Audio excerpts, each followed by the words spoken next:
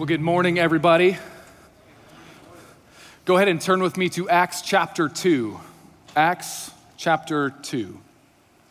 I don't know if you've ever done something like this, but my wife, Tori, and I, usually when we sit down to play a game, it's a pretty involved game. It's longer.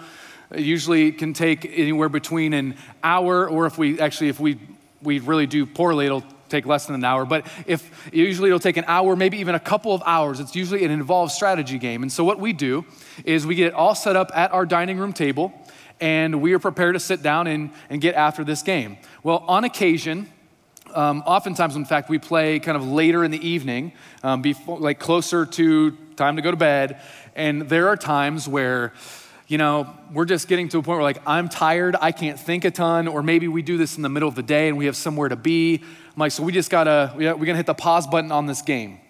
Well, when we do that, we're not gonna pack the game up before we finish it and then put it away. What we actually do is we leave it all laid out on our table, and we plan on coming back to it later and pick right back up where we left off. I don't know if you've ever done something like that before with a game, or perhaps you're someone who does that with movies. I've done this before, but why in the world would you start a movie and then pause it and then come back like 3 days later? Like, what in the world? But bottom line, you've probably experienced something like this. You get it. Well, it feels like we have done that with Acts chapter 2. Like, Tim Morero a couple weeks ago began Peter's sermon at Pentecost. And so the game was left out on the table, and we hit the pause button in the middle of Peter's sermon. And then Zach Durr came and taught last week, which was great. But now, this week, we are coming back to the table to resume the game. We're gonna pick up where we left off. And it feels odd to start right back in the middle of the game, in the middle of the sermon, so to speak. And so we're gonna do something that Tori often finds annoying, because I do this during, like when we sit back down, I'm saying we're not just gonna start the game back up. Like, we're not just gonna jump right into it. We need to know where we've been. We need to know how we got to this place. Like, what's in my hand? What is in your hand? We need to get to a place of, let's pick up where we left off and know what has led us to that current point. And so, likewise, as we return to the game, we're not just gonna jump back in. We gotta know where we've been. We're gonna talk about where we're coming from. And so here's just a brief little rehash of what's taking place in Acts chapter 2. So Acts chapter 2, the Holy Spirit, God himself, the third person of the Trinity, has arrived onto the scene in a big way. So the Holy Spirit comes upon the believers, the disciples, the apostles, those in the upper room. And all of a sudden, in a time where all of Israel is gathered together for Pentecost, one of several feasts during the year where all of the Jewish people would converge on Jerusalem, the Holy Spirit has descended upon the disciples. And all of a sudden, as they proclaim the works of God, all of the people of Jerusalem are like, they're hearing them proclaim the mighty works of God in their own languages. And they're like, what is going on right now? Where is all this coming from? And some of them, they marvel. They're amazed at what they see and what they hear. Others, though, we're told, mock.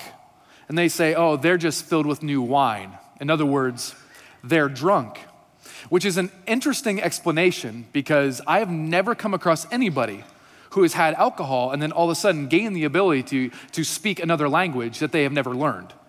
That makes no sense. But it also proves that sometimes when we don't have an explanation for something, we make stuff up to make it make more sense, right? And so that's what's happening. And Peter hears this, he catches this, and so he stands up before thousands. And he says, yeah, what you are seeing is, these people are not drunk, for it's only, he says, 9 a.m., which I can think of a number of other reasons why they're probably not drunk, other than the fact that it's 9 a.m., Yet, that's what he presents to them. And he goes on to say, it's not drunkenness, but let me tell you what this is. And so we see him give his explanation in verse 16. He says, but this is what was uttered through the prophet Joel. And in the last days it shall be, God declares, that I will pour out my spirit on all flesh, and your sons and your daughters shall prophesy. And your young men shall see visions, and your old men shall dream dreams. Even on my male servants and female servants, in those days I will pour out my Spirit, and they shall prophesy. And I will show wonders in the heavens above, and signs on the earth below, blood and fire and vapor of smoke. The sun shall be turned to darkness, and the moon to blood, before the day of the Lord comes, the great and magnificent day. And that shall come to pass that everyone who calls upon the name of the Lord shall be saved. So Peter quotes Joel's prophecy to show that what the people were witnessing was not drunkenness, but a partial fulfillment of this prophecy. The Spirit is being poured out, just as Joel began with. And he ends with this powerful statement from Joel that everyone who calls upon the name of the Lord. It's not tied to race. It's not tied to gender. It's not tied to those who are young, those who are old. It's not tied to socioeconomic status. Everyone who calls upon the name of the Lord shall be saved. What follows are his own words, building a case for who this Lord is. Who is this Lord who we call upon his name to be saved? He's going to build a case for who this Lord is, and he's going to present their rejection of him to them. So because he's making a case and he's building an argument, we're going to read it all the way through, verses 22 through 36. And I'm going to warn you ahead of time that you might get excited as you read and hear Peter's argument. Like, it might bring a little bit of excitement out of you because of our tendency to villainize the religious leaders and the Israelites at the time for their rejection of Jesus. Most of us are going to hear the truth bombs that Peter drops on them, and we might even pump our fist. We might say, "Get him, Peter." Right? You tell him.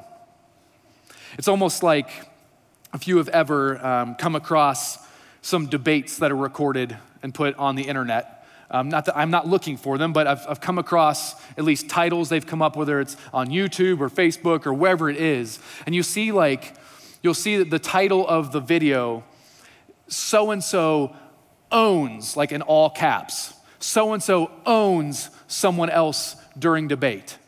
Something like that. I think that's just the way to get people to look at it, but so they put emphasis on it. And I kind of feel like if Peter's YouTube clip was put on there, it would say, "Must watch. Peter owns," all caps. Peter owns the Israelites at Pentecost. So as you hear this, you might do a fist pump. Just watch out for your neighbor. Or if you're not that animated, you might just give a good solid grunt in agreement. Right? Something like that. So let's look at this. Verse 22. Men of Israel, hear these words. Jesus of Nazareth, a man attested to you by God with mighty works and wonders and signs that God did through him in your midst, as you yourselves know. This Jesus, delivered up according to the definite plan and foreknowledge of God, you crucified and killed by the hands of lawless men. God raised him up, loosing the pangs of death, because it was not possible for him to be held by it. For David says concerning him, "I saw the Lord always before me, for he is at my right hand that I may not be shaken. Therefore my heart was glad and my tongue rejoiced. My flesh also will dwell in hope. For you will not abandon my soul to Hades, or let your Holy One see corruption.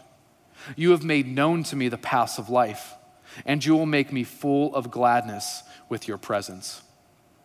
Brothers, I may say to you with confidence about the patriarch David, that he both died and was buried, and his tomb is with us to this day.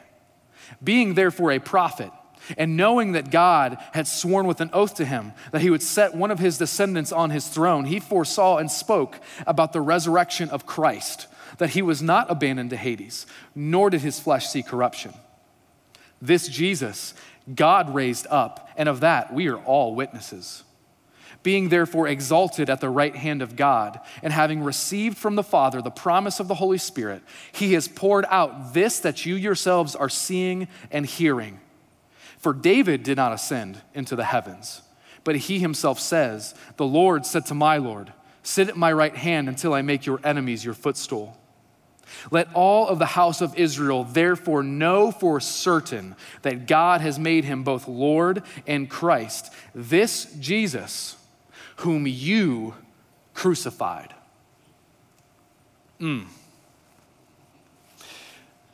Peter's purpose here is to prove that Jesus is the Messiah. He is the anointed one. He is this Lord that Joel speaks of. And he does so with a combination of tangible evidence and fulfilled prophecy. This slide here is especially for you note takers because as I was studying and preparing for this morning, I was tempted to come at it exactly how you see it, working through all the tangible evidence first and then going through the fulfilled prophecy. But it dawned on me that this here this morning is a message about someone else's message. And he did not present his message this way. So instead, he presents both of them at various times and with great purpose, I'm sure, because he is freshly filled with the Spirit. So it would be silly for me to rearrange his message for the purpose of my own. That being said, as we work our way through, I will make it clear when he presents one or the other. I want to make sure that we are on the same page and seeing what it is that he's doing and what he's trying to show them.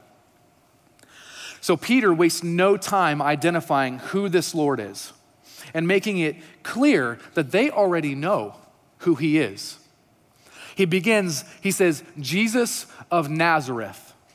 Do not overlook the significance of this title and his use of this. Jesus of Nazareth. This is a humble title that Jesus has been used for Jesus throughout the Gospels, has also been used. They would have been familiar with this. Why is he pointing out that Jesus is of Nazareth? So that they can go back and check the records.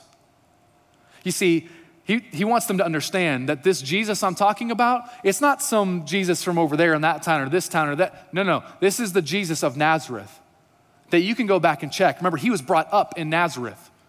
So I wanted you to know I'm talking about that Jesus who came from Nazareth. And then as he continues on, he triples down on, hey, you guys should know who I'm talking about, because he says, Jesus of Nazareth, a man attested to you by God. In other words, proven to you, showed you for you, displayed for you, attested to you by God. How? With mighty works and wonders and signs that God did through him. They would have been familiar with all that Jesus did, because that's why there were so many crowds following him. It says that Jesus, the one from Nazareth, the one who was doing all these works and wonders. Oh, by the way, that God did through him in your midst, as you yourselves know. Does he need to say that? No, but he wants them to see. You can't miss this. So he says, Jesus of Nazareth was attested to you in your midst, as you yourselves know. There's an emphasis on the fact that Jesus was right before their eyes and not hidden. He's pointing to tangible evidence that they all either witnessed or could go back to. And he says, this Jesus, which is a phrase, by the way, that you'll see multiple times throughout this passage. He says, this Jesus, you crucified. You crucified him. He wants them to understand that not only did they miss the Messiah when God attested him to them, but they were responsible for rejecting him and putting him to death. The lawless men that he's talking about likely refer to the Romans who actually carried out crucifying Jesus. But it was the Jewish people that demanded that he die by the cross in the first place. We see this in Luke chapter 23. Jesus is before Pilate. Verse 13 says, Pilate then called together the chief priests and the rulers and the people and said to them, you brought me this man as one who is misleading the people. And after examining him before you, behold, I did not find this man guilty of any of your charges against him. Neither did Herod, for he sent him back to us. Look, nothing deserving death has been done by him. I will therefore punish and release him. But they all cried out together, away with this man and release to us Barabbas. a man who had been thrown into prison for an insurrection started in the city and for murder. Pilate addressed them once more, desiring to release Jesus, but they kept shouting, "Crucify him, crucify him." A third time he said to them, "Why? What evil has he done? I have found in him no guilt deserving death. I will therefore punish and release him." But they were urgent, demanding with loud cries that he should be crucified, and their voices prevailed. Peter pointedly tells them that they are responsible for Jesus' death, which is an interesting statement in light of what he says right before this. Beginning of verse 23, he says, "This Jesus, delivered up according to the definite plan and foreknowledge of God, you crucified." What he describes here is God's sovereignty. God is in control. Specifically, God was in control of the circumstances surrounding Jesus' death. It was his plan that Jesus would die on the cross. Right? We believe that God is sovereign. We believe that God is in control. I think we agree with that here. But he immediately turns around and says, "You crucified and killed him. You're responsible for this." In other words, God is sovereign, and you are responsible for your actions. There's a perceived tension between the reality of God's sovereignty and human responsibility. These two ideas are often painted in opposition to each other, and yet, here is Peter presenting them harmoniously in the same breath without conflict. In fact, he's not the only one. Jesus himself does this.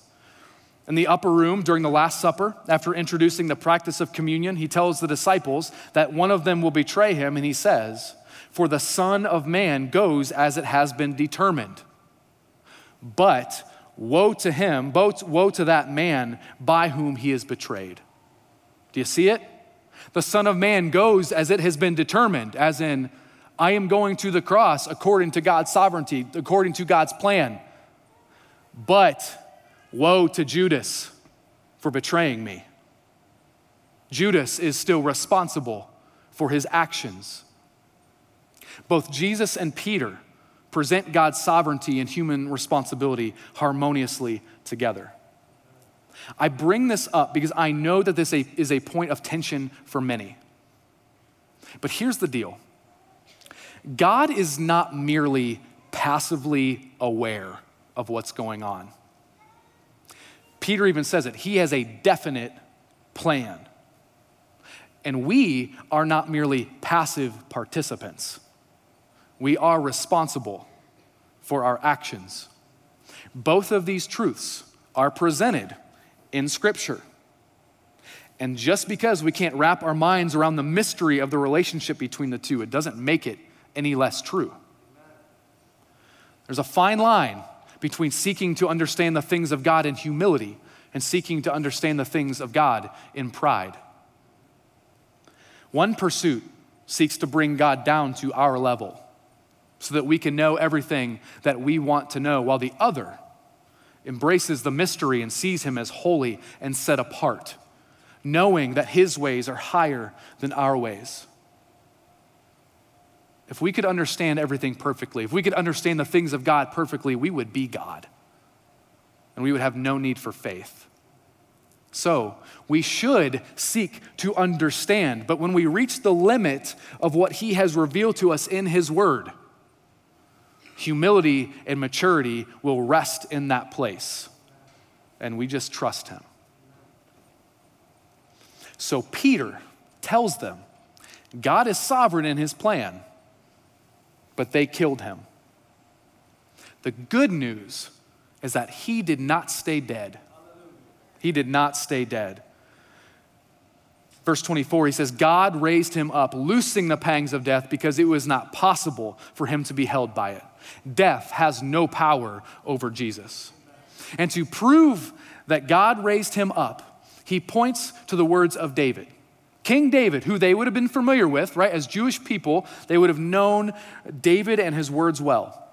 And so he draws their attention to Psalm 16. And what comes into focus is where David expresses confidence that God would not abandon his soul to Hades, the place of the grave, or let him see corruption. Peter makes it clear, however, that David could not have been talking about himself. Look at verse 29. I just love the way that he puts this. He says, brothers, I may say to you with confidence about the patriarch David. He says, I know this. I can confidently say this to you. He goes, he died. Like, he's buried. His tomb is just over there. I don't know where it is. But go see for yourself. The body's still in the tomb. He says, so David could not have been talking about himself here. Well, who was he talking about?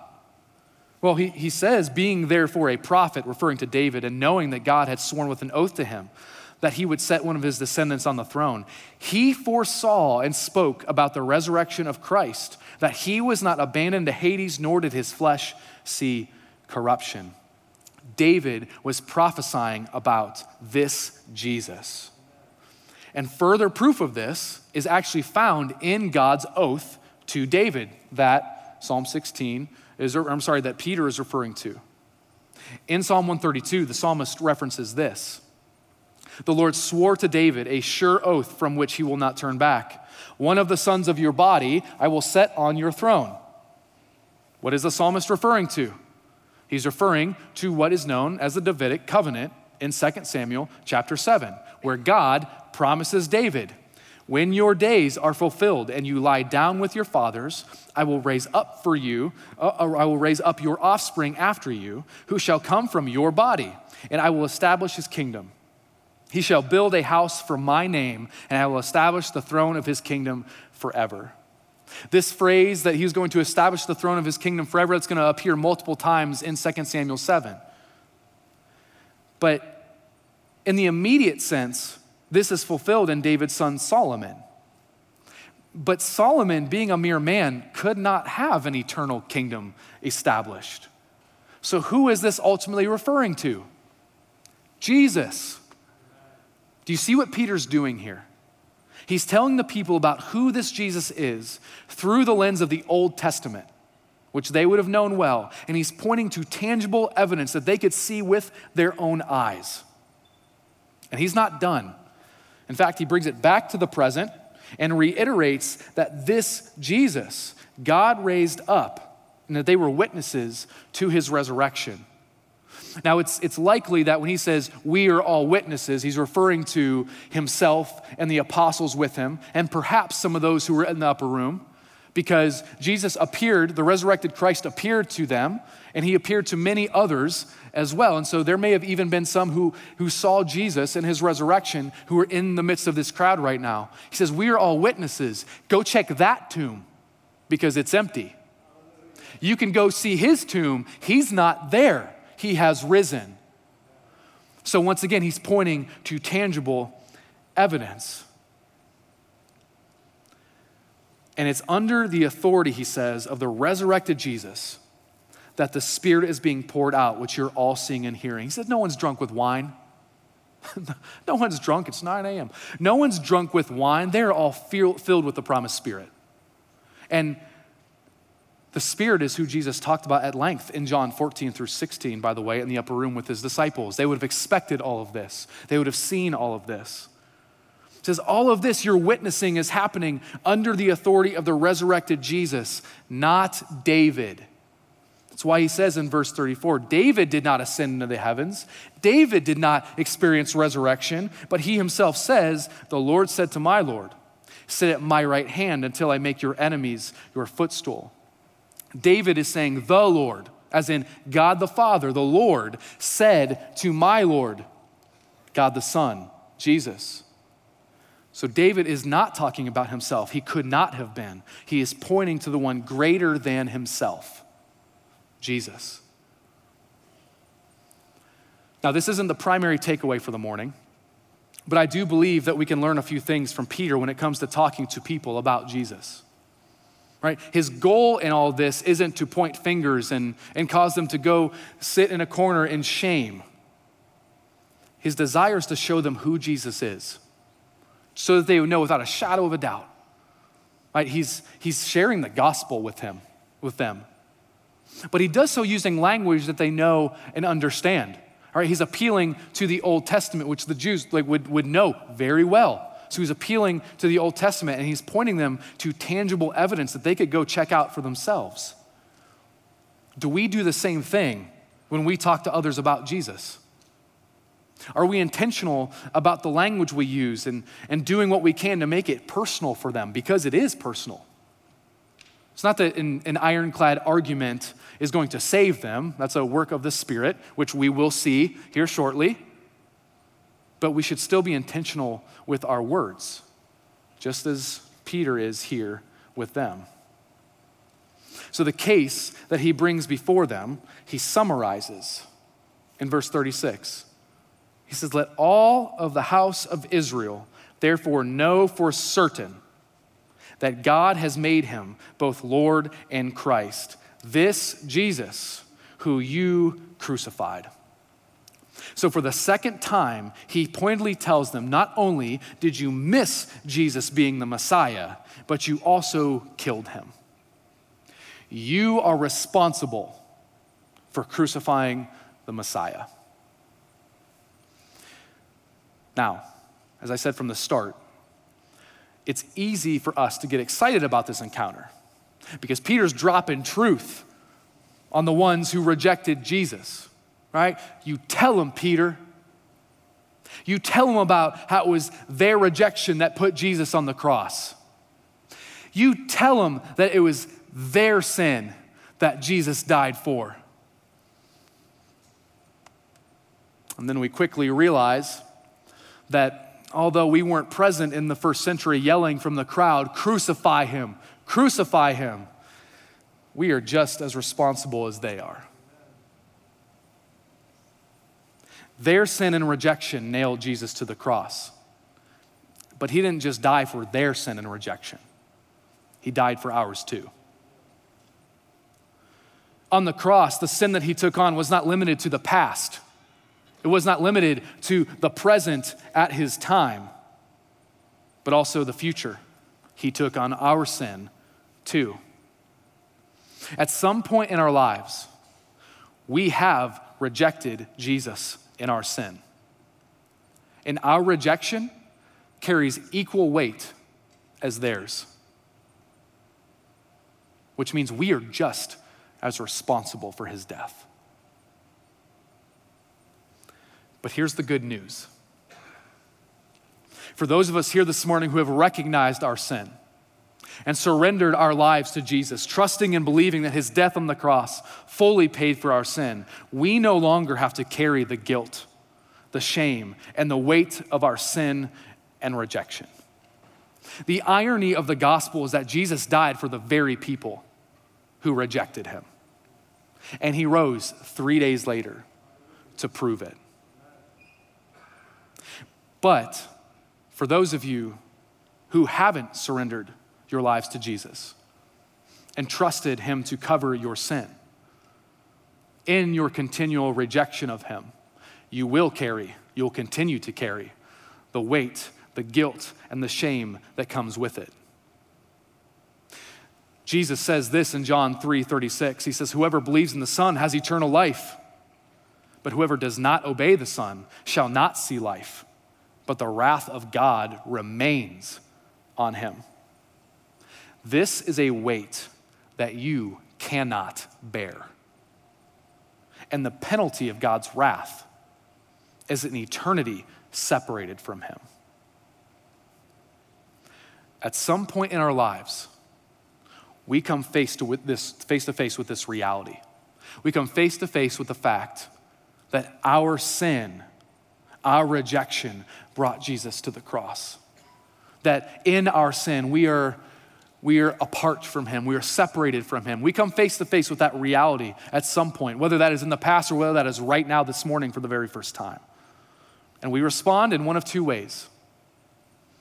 We either with a hard heart continue to reject it, or we respond like they did.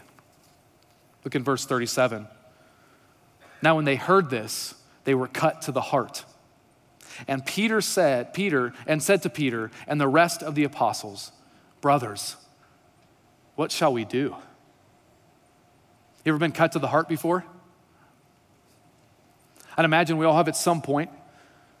It's that feeling, whether it's perhaps reading God's word or maybe we got a phone call or some news that we weren't expecting and we feel it. I know that when this has happened for me, like my skin tingles. You know what I'm talking about. It's that feeling where you're floating and you're like, it catches you off guard. It's very sudden. That's what it means to be cut to the heart. For those of you who have trusted in Jesus, do you remember the moment when you were cut to the heart over your sin and first believed in him? Can you think back to that time?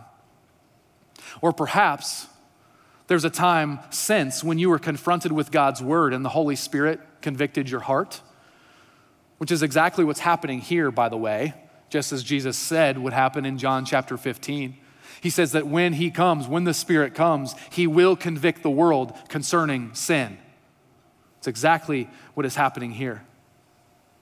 I remember being cut to the heart when I first came to know Christ. It happened while singing an old hymn. And it said, earnestly, tenderly, Jesus is calling, O sinner, come home. I was cut to the heart because I realized that I was that sinner that I was singing about. And I was wondering in that moment, what do I do? What should I do about this? And the answer was in the song. Come home. Come home. Come to Jesus. They asked the same question. What shall we do? They came face to face with their own sin and rejection and knew that they needed to respond. And so what shall we do? They ask. Peter tells them plainly in verse 38. He says, repent and be baptized, every one of you, in the name of Jesus Christ for the forgiveness of your sins, and you will receive the gift of the Holy Spirit. For the promise is for you and for your children and all who are far off, everyone whom the Lord our God calls to himself. So how does Peter call them to respond to the reality of their sin and rejection of Jesus? He calls them to repent and to be baptized. What does it mean to repent? What does it mean to be baptized? Repentance, first, it starts with this idea of acknowledging our sin, acknowledging that we are sinful and our sin is what separates us from God. And I believe that it was Josh Law who said this, and if it was not him, I just made him sound smarter, that's fine. He said that repentance, he defined it like this. He said that repentance is agreeing with God, right? It's agreeing that what God says about me, what God says about my sin, what God says in his word, that's true. I agree with this. I'm agreeing that my sin has separated. I'm coming to understand that, but it's not just simply an acknowledgement. Repentance means that I'm turning from my life of sin. I'm going one direction in my sin. I acknowledge that. I know who Jesus is. I accept his free gift of life, that he died for my sins, and it's fully covered on the cross, and he rose 3 days later. And I am no longer then going to walk on this path of sin. I am now going to turn and go the complete opposite direction. Whereas before I was walking in my sin, now I'm walking to follow Jesus. That's repentance. Baptism. Baptism is our outward response to that reality of repentance. We see it practiced oftentimes when you see someone going into the water. What we're doing is we are identifying ourselves with Jesus and his death, that we have died to our sin. But we did not stay there just as he did not stay there. That he rose when we come up out of the water symbolically. He rose to new life, and so now we rise to new life. We do this in response to our repentance. He says, repent and be baptized. But how does Peter know that this is the proper response? Is he just telling them what he thinks best? No. He's following Jesus' instructions to the disciples just before he ascended back to heaven. We know it as the Great Commission. Matthew chapter 28, he says, go therefore and make disciples of all nations, baptizing them in the name of the Father and of the Son and of the Holy Spirit, teaching them to observe all that I have commanded you. And behold, I am with you always to the end of the age. Becoming a disciple of Jesus cannot happen apart from repentance. So, to make disciples means calling them first to repent. That's a given in that. And then he says, baptize and teach them. Peter was with Jesus, clearly received his instruction, and we're seeing him obediently follow. And here's the beauty of this. These people previously rejected Jesus. Here, Peter's calling them to repent of that and to now turn and identify themselves with the very one that they rejected. And as he lays it all out for them, he reiterates that the promise is for them, which actually brings us back to what he begins with in Joel chapter 2 at the beginning. So he says to them in this moment, the promise is for you and for your children. Well, what do we see at the beginning of Joel 2, right? That God's gonna pour out his spirit on all flesh, and your sons and your daughters shall prophesy. He goes on, he says, for all who are far off, which is likely a reference to not the Jews, but the Gentiles, anyone who is not an Israelite. Hey, that's us. It says, everyone whom the Lord our God calls to himself. In Joel 2, it says, it shall come to pass that everyone who calls upon the name of the Lord shall be saved. And here, we see that this promise is for everyone whom the Lord our God calls to himself. So we see this calling coming to the forefront. The question is, how do they receive this? All right? What shall we do? Peter tells them, well, how are they going to respond? How are they going to receive this? Verse 40, and with many other words, he bore witness and continued to exhort them, saying, save yourselves from this crooked generation. And here it is. So those who received his word, those who took it, they didn't just hear it, they took it to heart, they believed it, they trusted in it. Those who received his word were baptized. And there were added that day about 3,000 souls. Peter stood before thousands, proclaimed the gospel, and 3,000 people responded by believing in Jesus and getting baptized that day. This moment is significant because Jesus' words in Acts 1:8 are being played out, if you can recall them. This is the whole kind of focus of the book of Acts. It says, but you will receive power when the Holy Spirit has come upon you, and you will be my witnesses in Jerusalem and in all Judea and Samaria and to the end of the earth.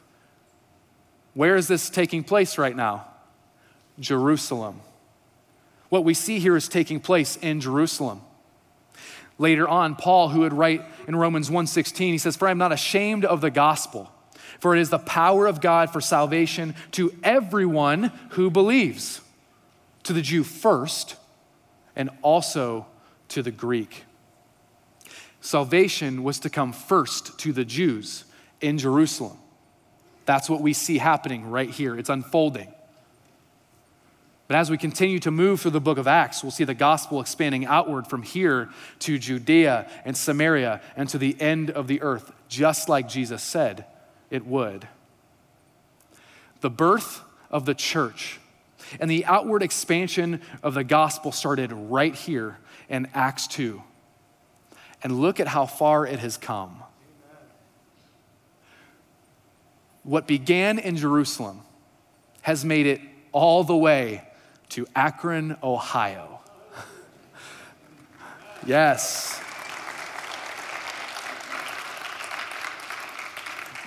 We gather together today as beneficiaries of this movement, and the work is not done. It continues, and each of us, we are part of God's plan unfolding. Because what Peter declares about Jesus to them is also declared to us. Our sin and rejection crucified him. We are confronted with the same choice. Continue to reject him or turn from our sin and rejection and commit ourselves to him. Most of us here this morning have committed ourselves to the one we once rejected, and now we walk in the freedom and the forgiveness that he offers. If you have not done that, what is holding you back? That same freedom That same forgiveness is offered to you if you would simply receive it. If you would simply believe that you don't have to work for anything, you don't have to do anything to earn your salvation, because you cannot. If you would simply receive the gift that is Jesus, you can experience this freedom and this forgiveness now. If you know Jesus but haven't taken the step of obedience to be baptized, what are you waiting for? To get cleaned up a little bit? That's what Jesus did on the cross, isn't it? Isn't the work of Christ exactly to cleanse us of our sin? He has already cleaned us up. So what are you waiting for? We identify with him in baptism because he has already made us clean. We are called here, repent and be baptized. This has been a message from the chapel. Thanks for joining us today. For more information about the chapel or any of our campuses, including Akron, Greene, Wadsworth, Kenmore, Cuyahoga Falls, Nordonia, and Medina, please go to our website at thechapel.life.